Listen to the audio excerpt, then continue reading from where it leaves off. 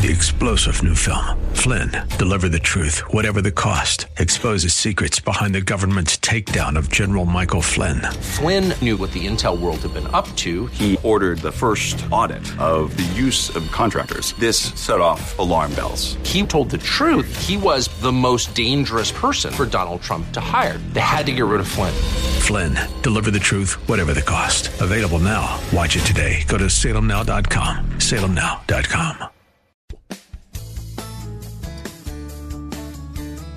This is the Word to Stand On for Life with Pastor Ron Arbaugh. Your word is sharper than any two-edged sword, and it cuts deep into my heart. The Word to Stand On for Life is a radio ministry of Calvary Chapel in San Antonio. A live call-in show here to help you answer your questions about the Bible and how to apply the Word to your daily life. For more information on Calvary Chapel, visit our website, calvarysa.com. Get your Bible questions ready and call in now to 210-340-9585. It's The Word to Stand On for Life with Pastor Ron Arbaugh.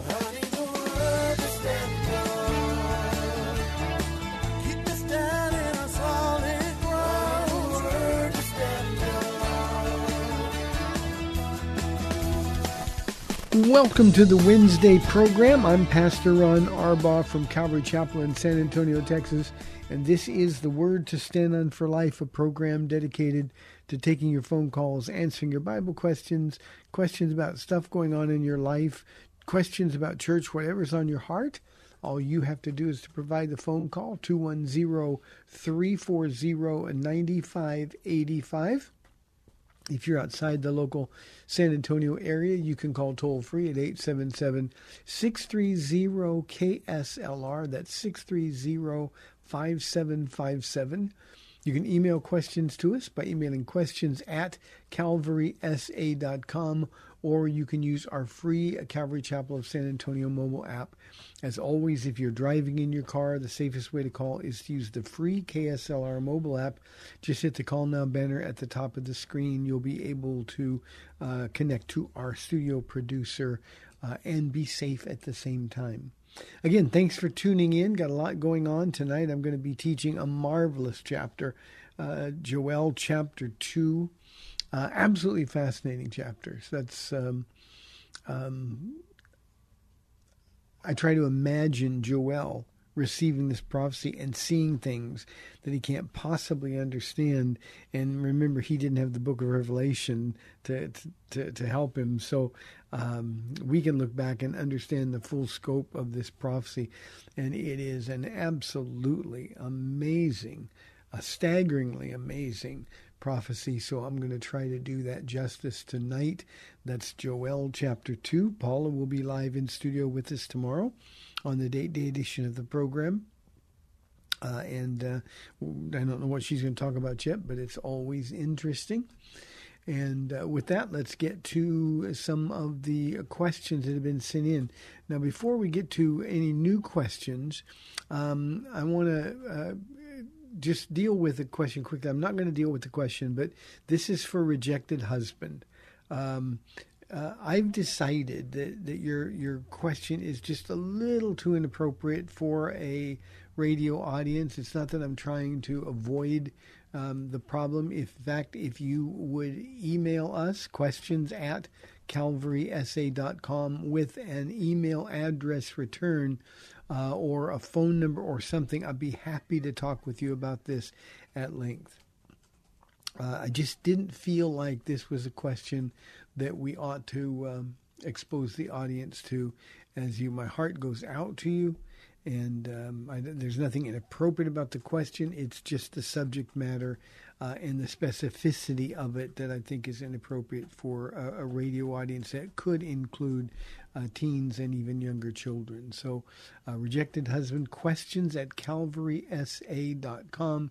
And if you want to talk with me or have email exchange, I'd be happy to do that with you. Just send it in. Okay, let's get to some questions that have been sent in here. Our first one is from Dallas. He says, My producer just reminded me I didn't do day 4 of Passion Week, and I want to do that. But the reason I didn't do it, or the reason I forgot it, is because nothing really happened on Wednesday of Jesus' Passion Week. And there's part of me that thinks this is probably the most difficult day at all. It is thought that he probably spent the entire day in Bethany resting. We know what's coming up on Thursday and what's coming up, of course, on Friday. But there's no biblical account of any specific activities on Wednesday. This was a day of rest, a day that he desperately needed, but also, as I said, a day where his mind could really wander. Remember, Jesus was God, but he was also a human. And oh, how his mind must have played tricks on him on that particular day with nothing to occupy his time.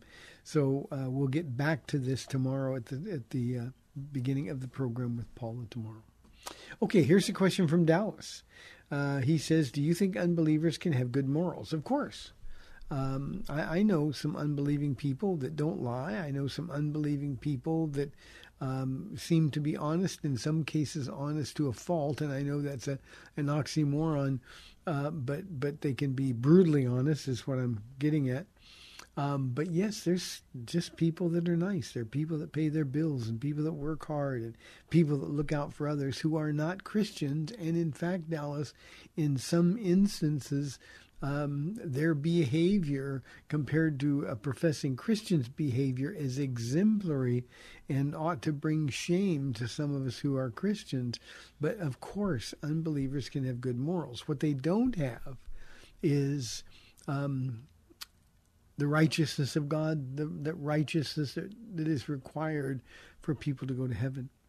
So yeah, there are people that just don't do a whole bunch of bad things. But remember what Paul writes, all have sinned. And this is in the continuous present tense. So it's literally, for all continue to sin continually and are continually falling short of the glory of God. So the standard, Dallas, is perfection. And nobody can be perfect. Jesus will give you his perfection. But that requires a born-again relationship with Jesus Christ. So, yeah, I think sometimes, people think that we Christians think we're better than other people, and that's simply not the case. We're not better than anybody. We just know that our sins are forgiven.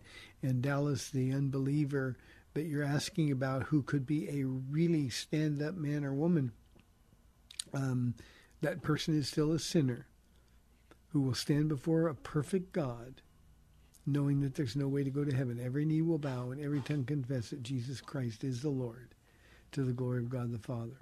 So yes, the answer to the question is yes, unbelievers can have good morals, and I've been privileged to know some. Here's a question from Tiffany. Haven't had this question in a long time. Would you explain why Paul and Barnabas split up? It seems out of character for both of them. It really doesn't, Tiffany. Let me explain. They had different giftings. They were different personalities.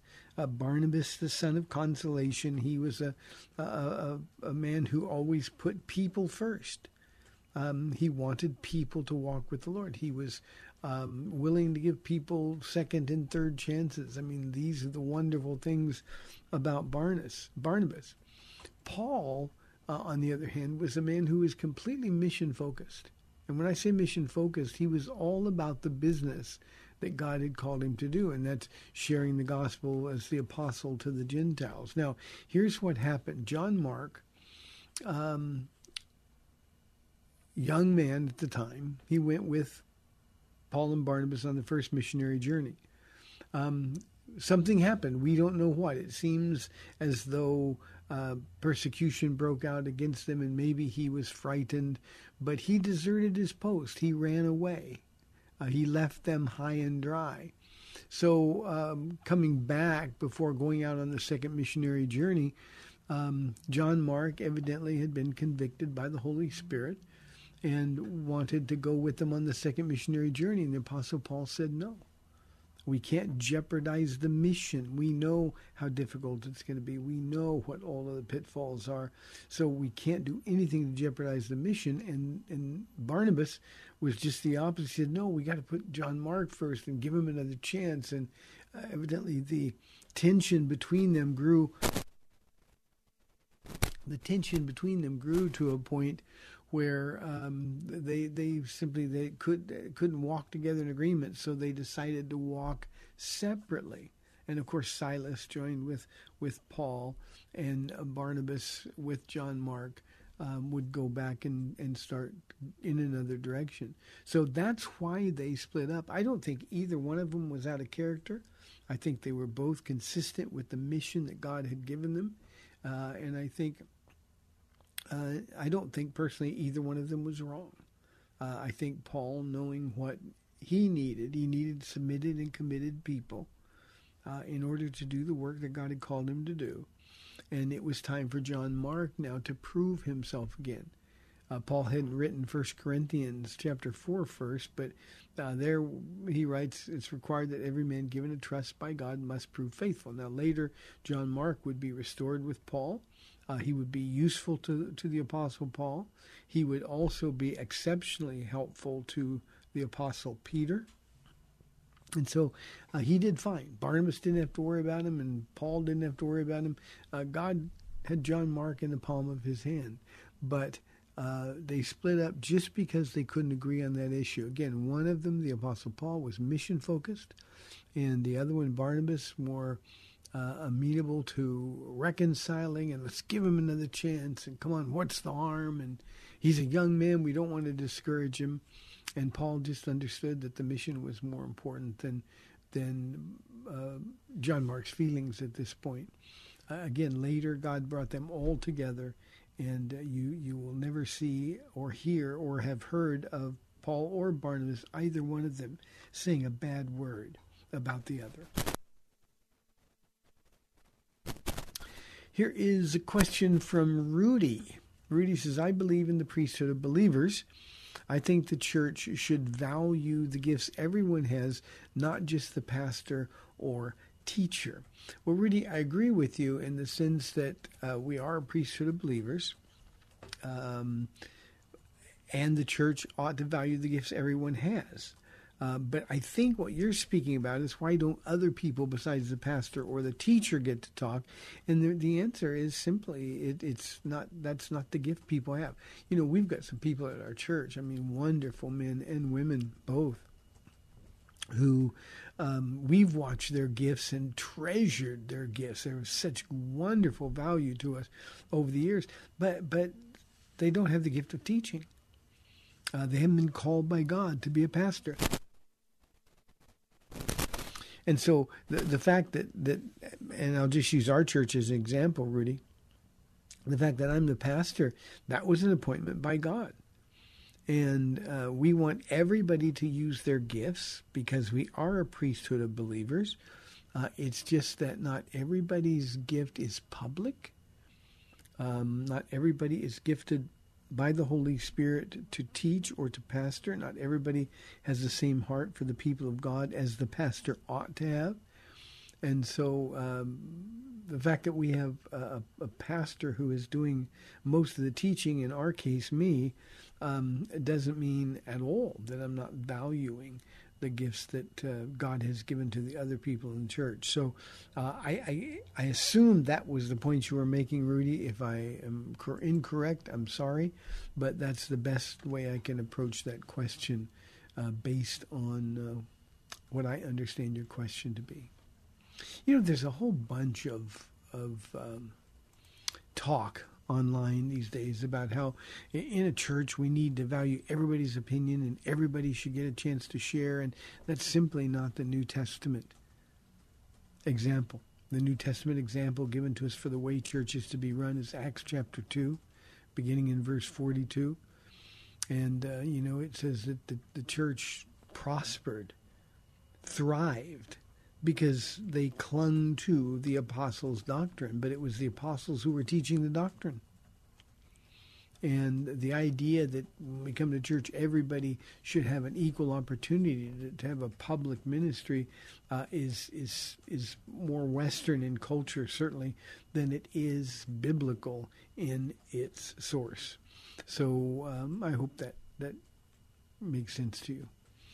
340-9585. That's area code 210, or toll free 877-630-KSLR. We'd love your phone calls on this Wednesday. Here's a question from Brian. Pastor Ron, what is the basis of your statement that the Bible is the Word of God? How could I be sure? You know, Brian, one of the things, and I'm completely aware of this, and this isn't, I think we need to be aware of how people perceive us. I'm very certain, and me being so certain terrifies some people. It angers and frustrates other people because they have doubts and, well, I just don't know how he can be so sure. Well, I'm sure because God has demonstrated to me that his word, the Bible, is his word. He wrote it. It's perfect. It's inerrant. It is without contradiction. It is consistent, 66 books written by 40 different authors over a period of a time of about 1,500 years without any discrepancy at all. And then the internal witness of the Spirit that you get when you precede that. You see the change that has occurred in people's lives. From my perspective as a Bible teacher, Brian, what I get to do is watch the Word of God as I teach it. People that are exposed to it are changed, radically changed. That's only possible by the power of God. I had a meeting today, this afternoon, with a young man who's been in our church now for, I think, just under 4 years.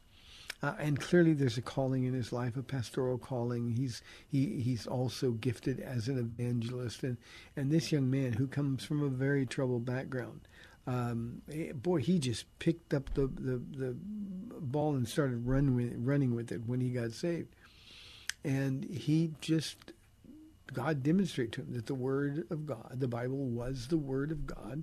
He believed it, and to have seen his life change so radically. Now, we're not talking about 4 months, we're talking 4 years, to see the effect that the Word of God has had on his wife and on their marriage, to see God moving in their lives, leaves me with absolutely no doubt. Again, I want to emphasize, I completely am aware that infuriates people because they have doubt.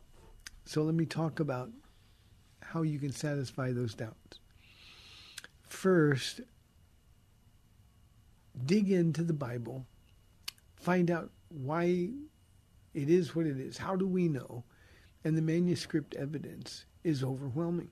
We have more pieces of manuscripts of especially the New Testament, but also the Old Testament. The Old Testament, of course, is well established. But we've got so much evidence, manuscript evidence. We have more manuscript evidence than any other historic piece of literature ever written. I mean, the number keeps changing because they keep finding more. But the last time I saw it was more than 6,000 consistent pieces of manuscript evidence. You can piece them all together and you can find out what the original autograph said. And that's what we've done. And that's overwhelming. This isn't just something that somebody wrote and came up with to try to fool people. The manuscript evidence historically is overwhelming. It's also true that the archaeological evidence is overwhelming.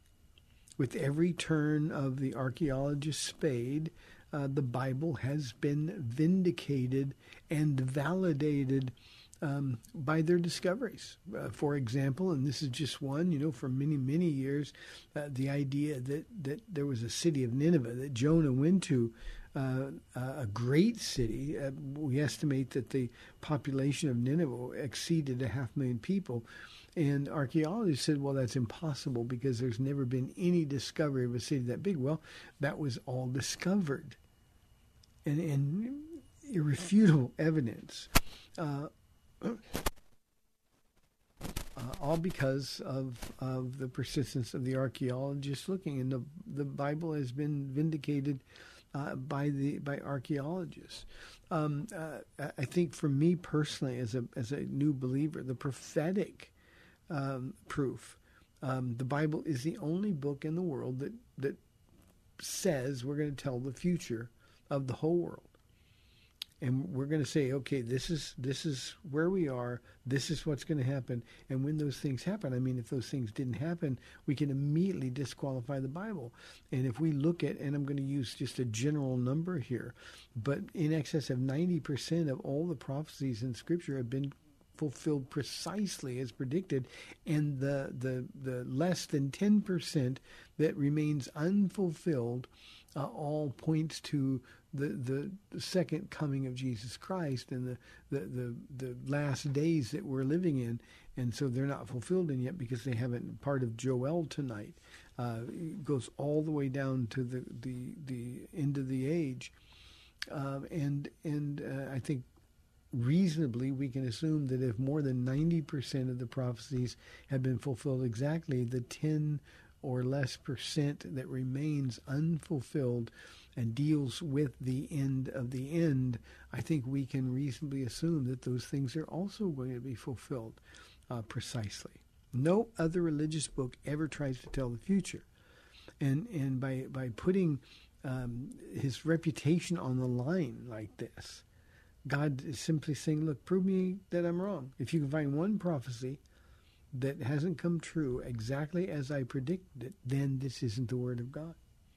And I think that's really basically what it is. The last is the spiritual evidence, Brian. You can see the effect of the Word of God. No other book in the history of the world has had the impact on the world that the Bible has. You know, it's the best-selling book by far. I mean, nothing is even in the same stratosphere. The Bible has been tried to be destroyed by haters of God from the beginning of time, and the Bible keeps proliferating, and those haters of God seem to just fade away. But the spiritual evidence, like the young man that I mentioned I had a meeting with today, you can't deny that this is an entirely different man than the young man 4 years ago that I met, whose life was an absolute disaster. You look at this man and he just screams Jesus at you. Well, that's the spiritual evidence. And Brian, what I want people to do is find out for themselves whether or not the Bible is the Word of God. I don't want anybody to take my word for it. I want them to find out for themselves. And the way you find out for yourself is to examine the evidence, but you also say, Lord, reveal the truth to me. That's what happened to me. I didn't understand how God could write a book and men could write a book. It made no sense to me, and I'd never opened a Bible before I got saved. And yet, every time I had a question, the answer began with, well, the Bible says, and it didn't make sense to me. I needed to make sure that the Bible was reliable as a document. And I remember the conversation I had with the Lord. God, I want to believe. I'm looking for answers. But I need to know that I can trust your Bible. Is it your word? Show me. If it's not your word, show me that. And I began the process of finding out. And in the process of finding out, God changed my entire perspective on life, on who he was, what he came to do. He just unveiled this beautiful story about Jesus from Genesis 1:1 all the way to Revelation 22:21. And I made that the mission of my life. And it took just under 3 months when I finally got to that place where the evidence was so overwhelming. I've told this story on this show before, but I was at a school of theology library, a very liberal school of theology. It was where I studied in Claremont, California. And I studied literally 8 to 10 to 12 hours a day at times. And I remember getting to the place where I was in a room all by myself, books piled up on the table. And I remember very specifically, it was as though Jesus was in the room with me. Nothing weird happened, but it was as though he was in the room with me. And he asked me a question. There was a question I had. I found the answer. And it was as though he was looking at me and saying, okay, do you believe it yet? And I was completely convinced. And Brian, from that moment forward, my life was never the same, nor will yours be. But you got to be personally convinced of that. Now, there's a lot of material. Josh McDowell wrote a book, The New Evidence That Demands a Verdict. He wrote Evidence That Demands a Verdict, but there's a newer edition of it. It'll tell you how we got our Bible. It'll talk to you about how we can demonstrate that it's true. I think most of the time, Brian, the people that won't accept this challenge to find out on their own, they don't want to find out it's the Word of God, because the Bible tells us a bunch of stuff we got to stop doing, or a bunch of stuff we want to do that we can no longer do. And when we get to that place, we've got a choice to make, and it's easier just to have doubt. The problem is the man who doubts, or the woman who doubts, is never going to make a decision about anything. And the best they can hope for is to be that double-minded man or double-minded woman that James talks about, unstable in all our ways. And what we need to do is make a decision. Do I really want to know the answer? And if we approach God with that kind of honesty, I promise you, Brian, and anybody else listening to this program today, I promise you beyond any doubt at all, God will reveal to you the truth. Then you're accountable to live it. And that's when you walk into the abundant life that Jesus promised. We've got 30 minutes left in the program. 340-9585 or toll free 877-630-KSLR. This is the Word to Stand Up for Life. I'll be back in 2 minutes.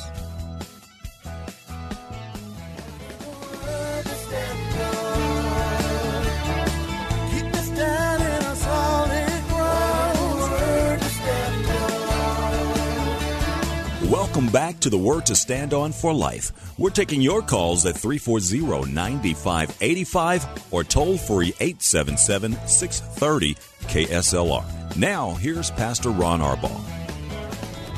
Welcome back to the second half of the Wednesday show. The phones have been quiet, so we'd love your calls and questions. 340-9585. Here's a question from Terry. Why does God allow innocent children to get cancer and other terminal illnesses?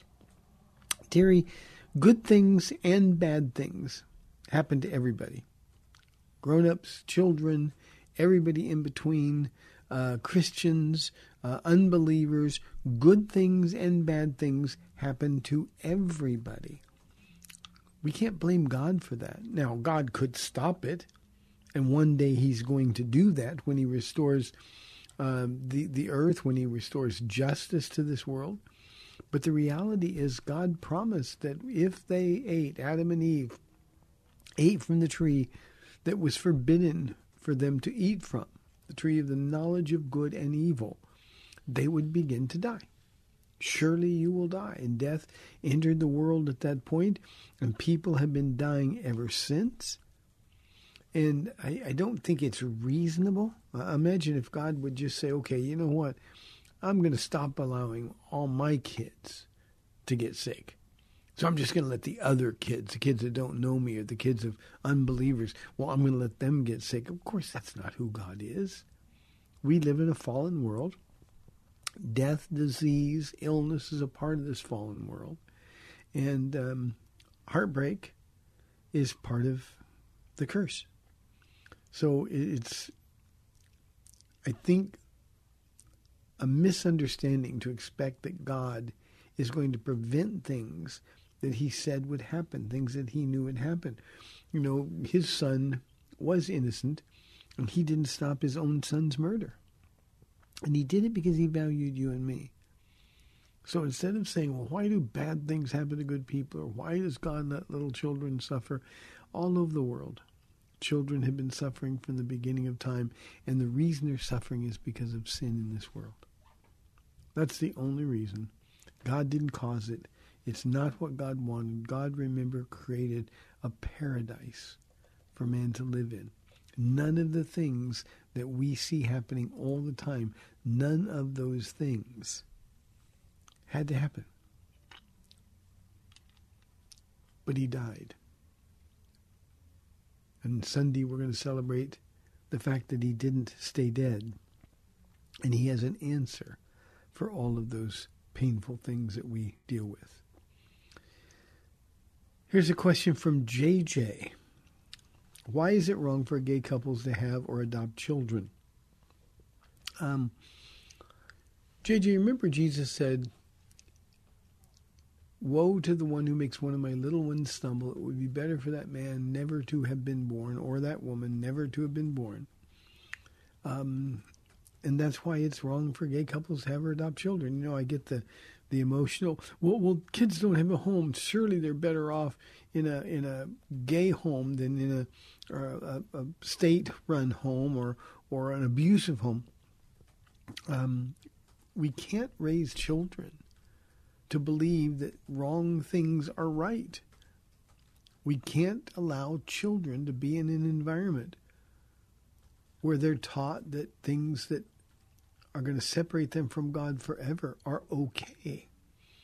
And certainly that's what we're doing. If we supported gay couples adopting children or excuse me, I'm sorry, or having children, if we supported that, what we'd be saying is, look, it's okay to raise a child who's always going to believe that something that displeases God is okay. And we simply can't do that. So it is wrong for gay couples to have children or adopt children, period, because they're going to be accountable to God for the way they raise those children, and to raise them in a immoral sense where people are going to rebel against God. It just makes no sense at all. So yeah, it's wrong, and that's why it's wrong.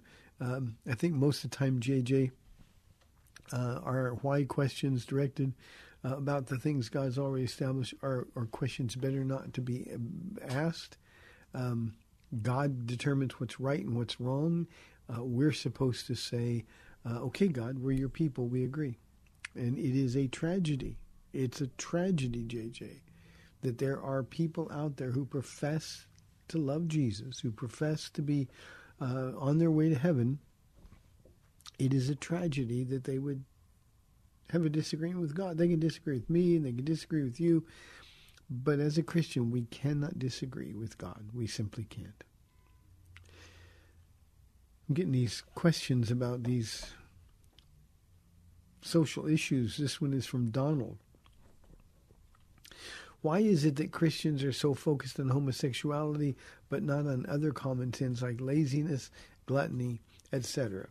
Donald, I don't know Christians that aren't focused on those sins. Now, the lazy man or the lazy woman's not trying to get me to accept his laziness. He's not trying to get me to affirm his laziness. The glutton is not trying to get me to affirm and say, no, go ahead and be a glutton. You can go ahead and be obese, and all of that's okay.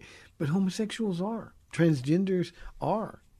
They're trying to pound their way into forcing people to say that the lifestyle choices they are making are okay, when they're not okay.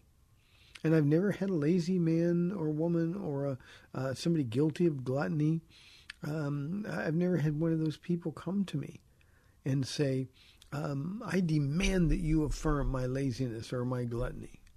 I've never had that happen. And yet with gay people, with transgender people now, we've all had that happen a whole bunch of times. So it's just, it's pretty straightforward. We're focused on homosexuality because we want those men and women who are gay, we want them to come to heaven, and the only way they're going to come to heaven is to get born again and repent. In other words, change their lives. And they don't want to do that. They want to keep sinning, and that's okay. That's a choice that God allows them to make. But what they have to do, Donald, is live with the consequences of that. And it's very easy to say, it's very arrogant to say, well, I'll stand before God and give him a piece of my mind, or I'm okay with that. I'm brave. I want to be consistent to who I truly am. But it's another thing to say that when they're standing before a holy God. Very important, Donald. We focus on whatever sin the Bible says is sin. I talk about anger. I talk about unforgiveness. I talk about the abuse that goes on, both physical and emotional abuse in marriages. We talk about drunkenness and people that use drugs.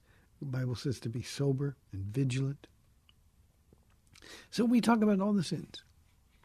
It's just the rest of the world and the rest of the people in the world, they're the ones who are focused on these two sins because they're not going to rest on until people like me say what they're doing is okay, we love you, you're going to heaven, and God's okay with it. The problem with that, Donald, is that it's not okay, and we would be lying and misrepresenting the Lord. Let me take a break. Okay. This has been some contentious questions. Here's an anonymous question. Why would God take Martin Luther to heaven if he hated Jews? Pretty sure Martin Luther is going to be in heaven. God used him in spite of his imperfection. And anonymous, I imagine God is using you in spite of your imperfections. Your sin may be different than his. But remember, the blood of Jesus covers all sin. And, we might think, well, why would God use somebody who is so flawed? The answer is, well, why would he use me? I'm the most flawed person listening to this program or participating in this program today. And yet God has chosen to use me, and I'm so grateful to him, and I'm going to heaven. Now, I hate the sin of prejudice. And especially this anti-Semitism is always from the devil. Always. The devil hates Jews. He's tried to destroy them. He will keep trying to destroy them until the very end. But of course, God's not going to let that happen. And so when you see somebody that is anti-Semitic, at the core of that is a doctrine of demons. And Martin Luther clearly, if anybody has read his writings, he hated Jews. He called them the murderers of Christ and rejected any possibility that God could use them. And yet we know the Bible says differently. So on that issue, Martin Luther was seriously and tragically wrong. And yet God used him. And I want to be the man, the imperfect man that God can continue to use. So let me just say this. All prejudice, God hates. And Christians, when we're born again, whether you're Martin Luther living at the time he did, or your Pastor Ron living at the time I do, all prejudice offends God and needs to be repented of. If you are holding on to prejudice for people based on where they come from, what they look like, or the differences that they represent from you, then you're being controlled by a doctrine of demons. And you're not demon-possessed. Tragically, there are lots of Christians who are prejudiced. Paul and I have been together for 53 years. We've lived through prejudice being a mixed marriage. We've lived through that kind of prejudice for our whole lives. You know what? It didn't get any better when we got saved. There's still people in the church who don't think I'm fit to preach the gospel because I'm married to a black woman. Prejudice is from the enemy. And if you're harboring prejudice, there's no power in your life. There's no joy in your life because you've just excused the Holy Spirit. Now, he hasn't left you because he promised he wouldn't. But he can't empower you because you've disconnected from the source of power. Love matters more than anything else. Now, love is an acceptance. Love is agreeing with God about what is and is not love. So, again, I'm pretty sure Martin Luther is going to be in heaven. God used him wonderfully. But one of the questions that I'd like to ask him, now this is a very fleshy thing to say, but one of the questions I'd like to ask him is, what were you thinking? And he's probably going to look at me if I get that opportunity and say, well, I haven't heard that one before because, I mean, Jesus was a Jew. If Israel, Jews, were God's chosen people, who is Martin Luther to exclude them? And he did. He did. Here's a question from, got a phone call. Okay, let me go to the lines here. Got Cindy on line 1. Cindy, thank you for calling. You're on the air. Welcome. Hi, Pastor Ron. How are you doing today? Cindy, I'm doing really well. Thank you very much. Glad to hear that. Your voice sounds good. Thanks. I got to use it again tonight, so I hope so. Oh, I'll be there. I was watching one of the new episodes of The Chosen last night, and it showed Jesus, and he was surrounded by a pretty large group of people, and he was healing them just one after another. And it made me think about the scripture in one of the Gospels that says, and he performed so many miracles, they all couldn't be written. There's no book big enough to write them in. And it made me think about how amazing and phenomenal that must have been to have people getting healed like that, because we go to a doctor and we can pretty much get better and we can find out what's wrong, but back then they didn't have that medical expertise to be able to find out, well, why is this wrong? Or, it's obvious if they couldn't see, or, something was really wrong, but they really didn't know, which meant they probably didn't get better. But to have that many people just healed, what an impact that must have been. And that's just kind of really not a question, just an observation of just how incredible it must have been when he was on earth. So that's all I had, really. Bye. Thank you, Cindy. I love the comment. Bye-bye. I love the comment because I really thought the way they demonstrated, or the way they portrayed that scene was wonderful. We think Jesus is touching people and healing them, but power continually going from him. Remember when the woman with the issue of blood just touched him with his robe, and he felt power, or virtue, the King James says, going from him. The physical drain that had to be for Jesus is something that we can't possibly understand. And this crowd that was pressing in as he healed multitudes of people. We know in some cases, entire regions, all of the people that were sick were healed. And the way they portrayed that scene, I thought was really, really excellent. My other thought, Cindy, is this. You said, people would see him doing all those miracles, and yet those miracles didn't convince anybody that Jesus was the Son of God. They all rejected him at the end. So miracles don't save anybody. Jesus was willing, by doing miracles to people he knew would reject him, Jesus was willing to be taken advantage of.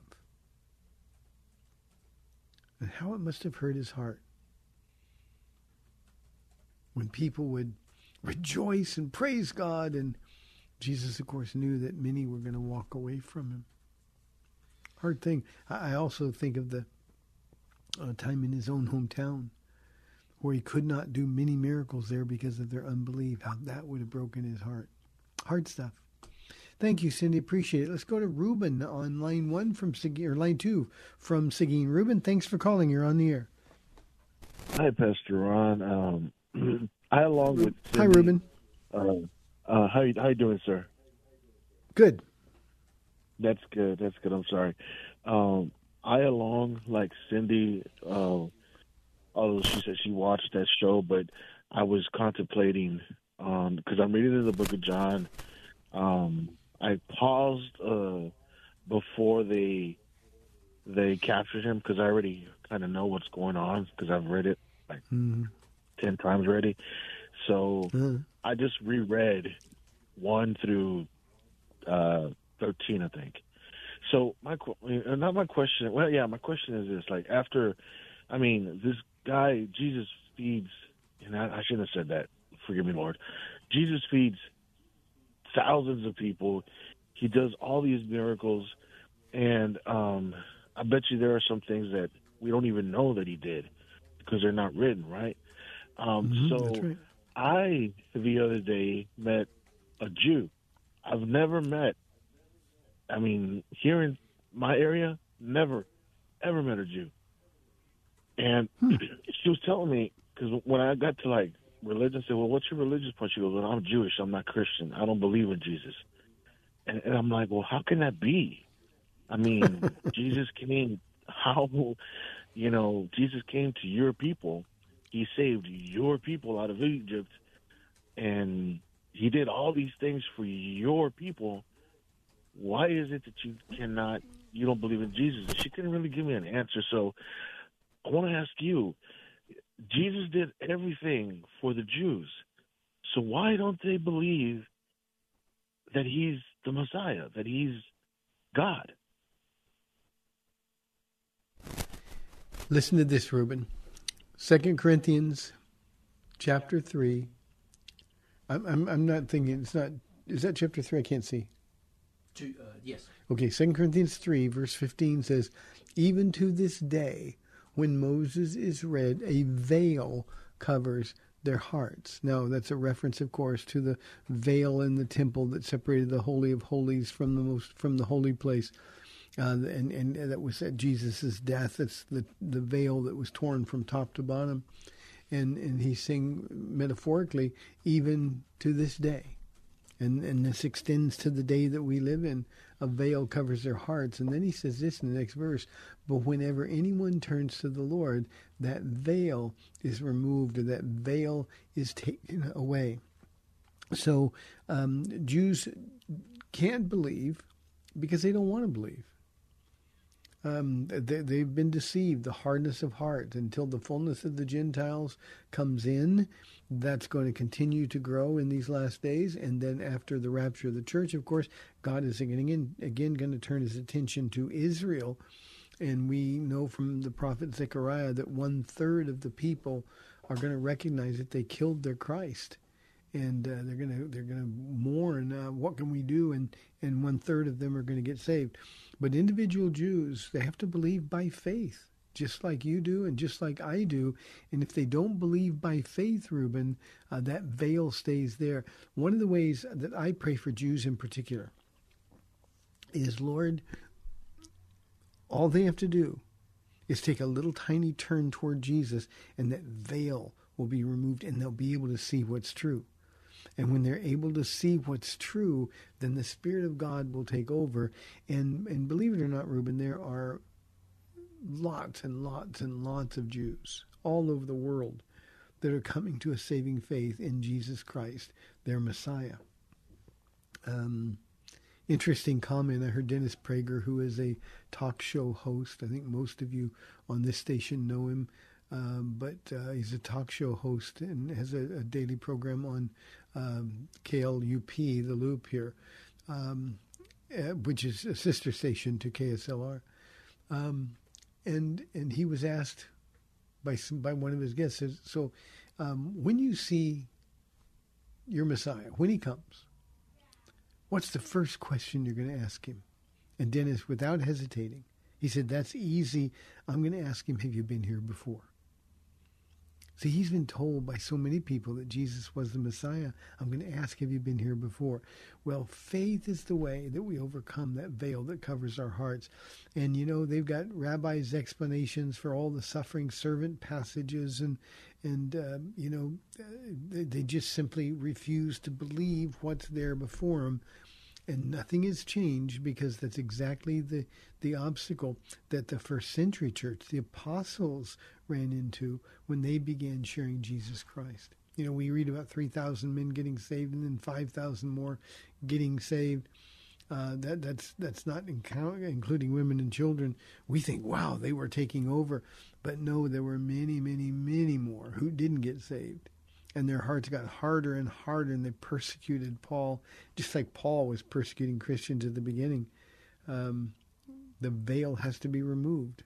And for the Apostle Paul, as Saul of Tarsus, the veil was removed when he saw Jesus.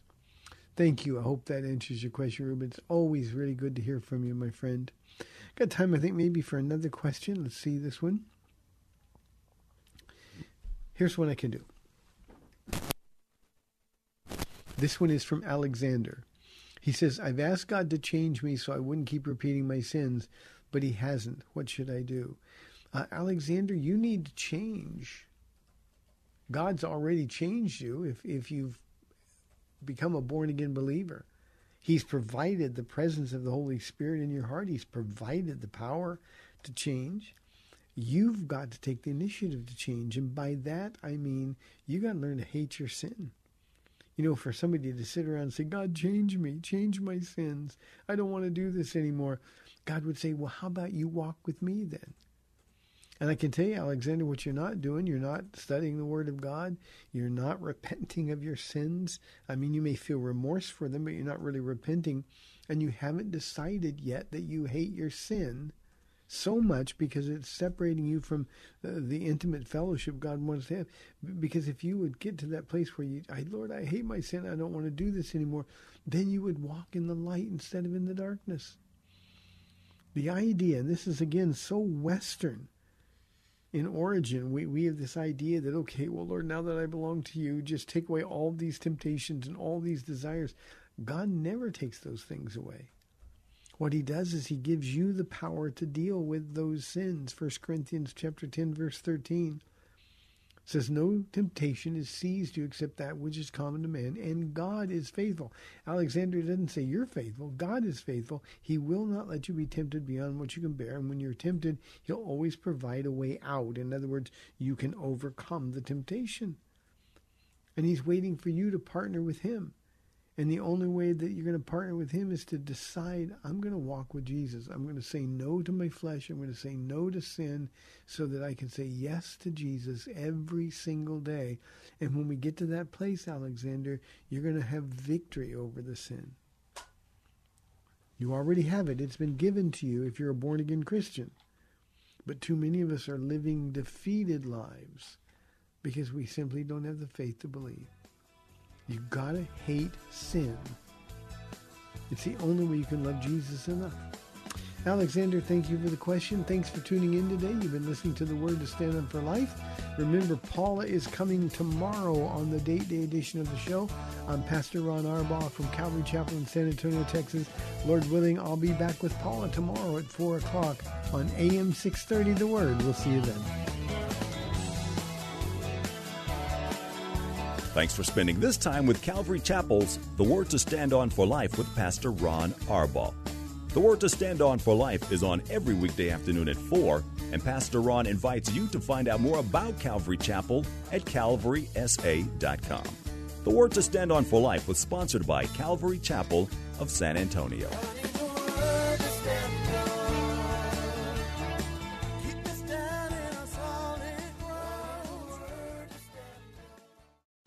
3-star General Michael J. Flynn, head of the Pentagon Intelligence Agency, knew all the government's dirty secrets. He was one of the most respected generals in the military. Flynn knew what the intel world had been up to. He understood its funding. He ordered the first audit of the use of contractors. This set off alarm bells. The explosive new documentary, Flynn, Deliver the Truth, Whatever the Cost, uncovers the facts behind this scandal. Flynn told the truth. He was the most dangerous person for Donald Trump to hire. I find out the worst enemy that I'm going to face in my life is right here in America. They took my assessment and they wanted me to change it. And I was like, I'm not changing it. They had to get rid of Flynn. With in-depth interviews, archival footage, and never-before-seen personal records of the man behind the headlines. I just felt like I was drowning. Flynn, Deliver the Truth, Whatever the Cost.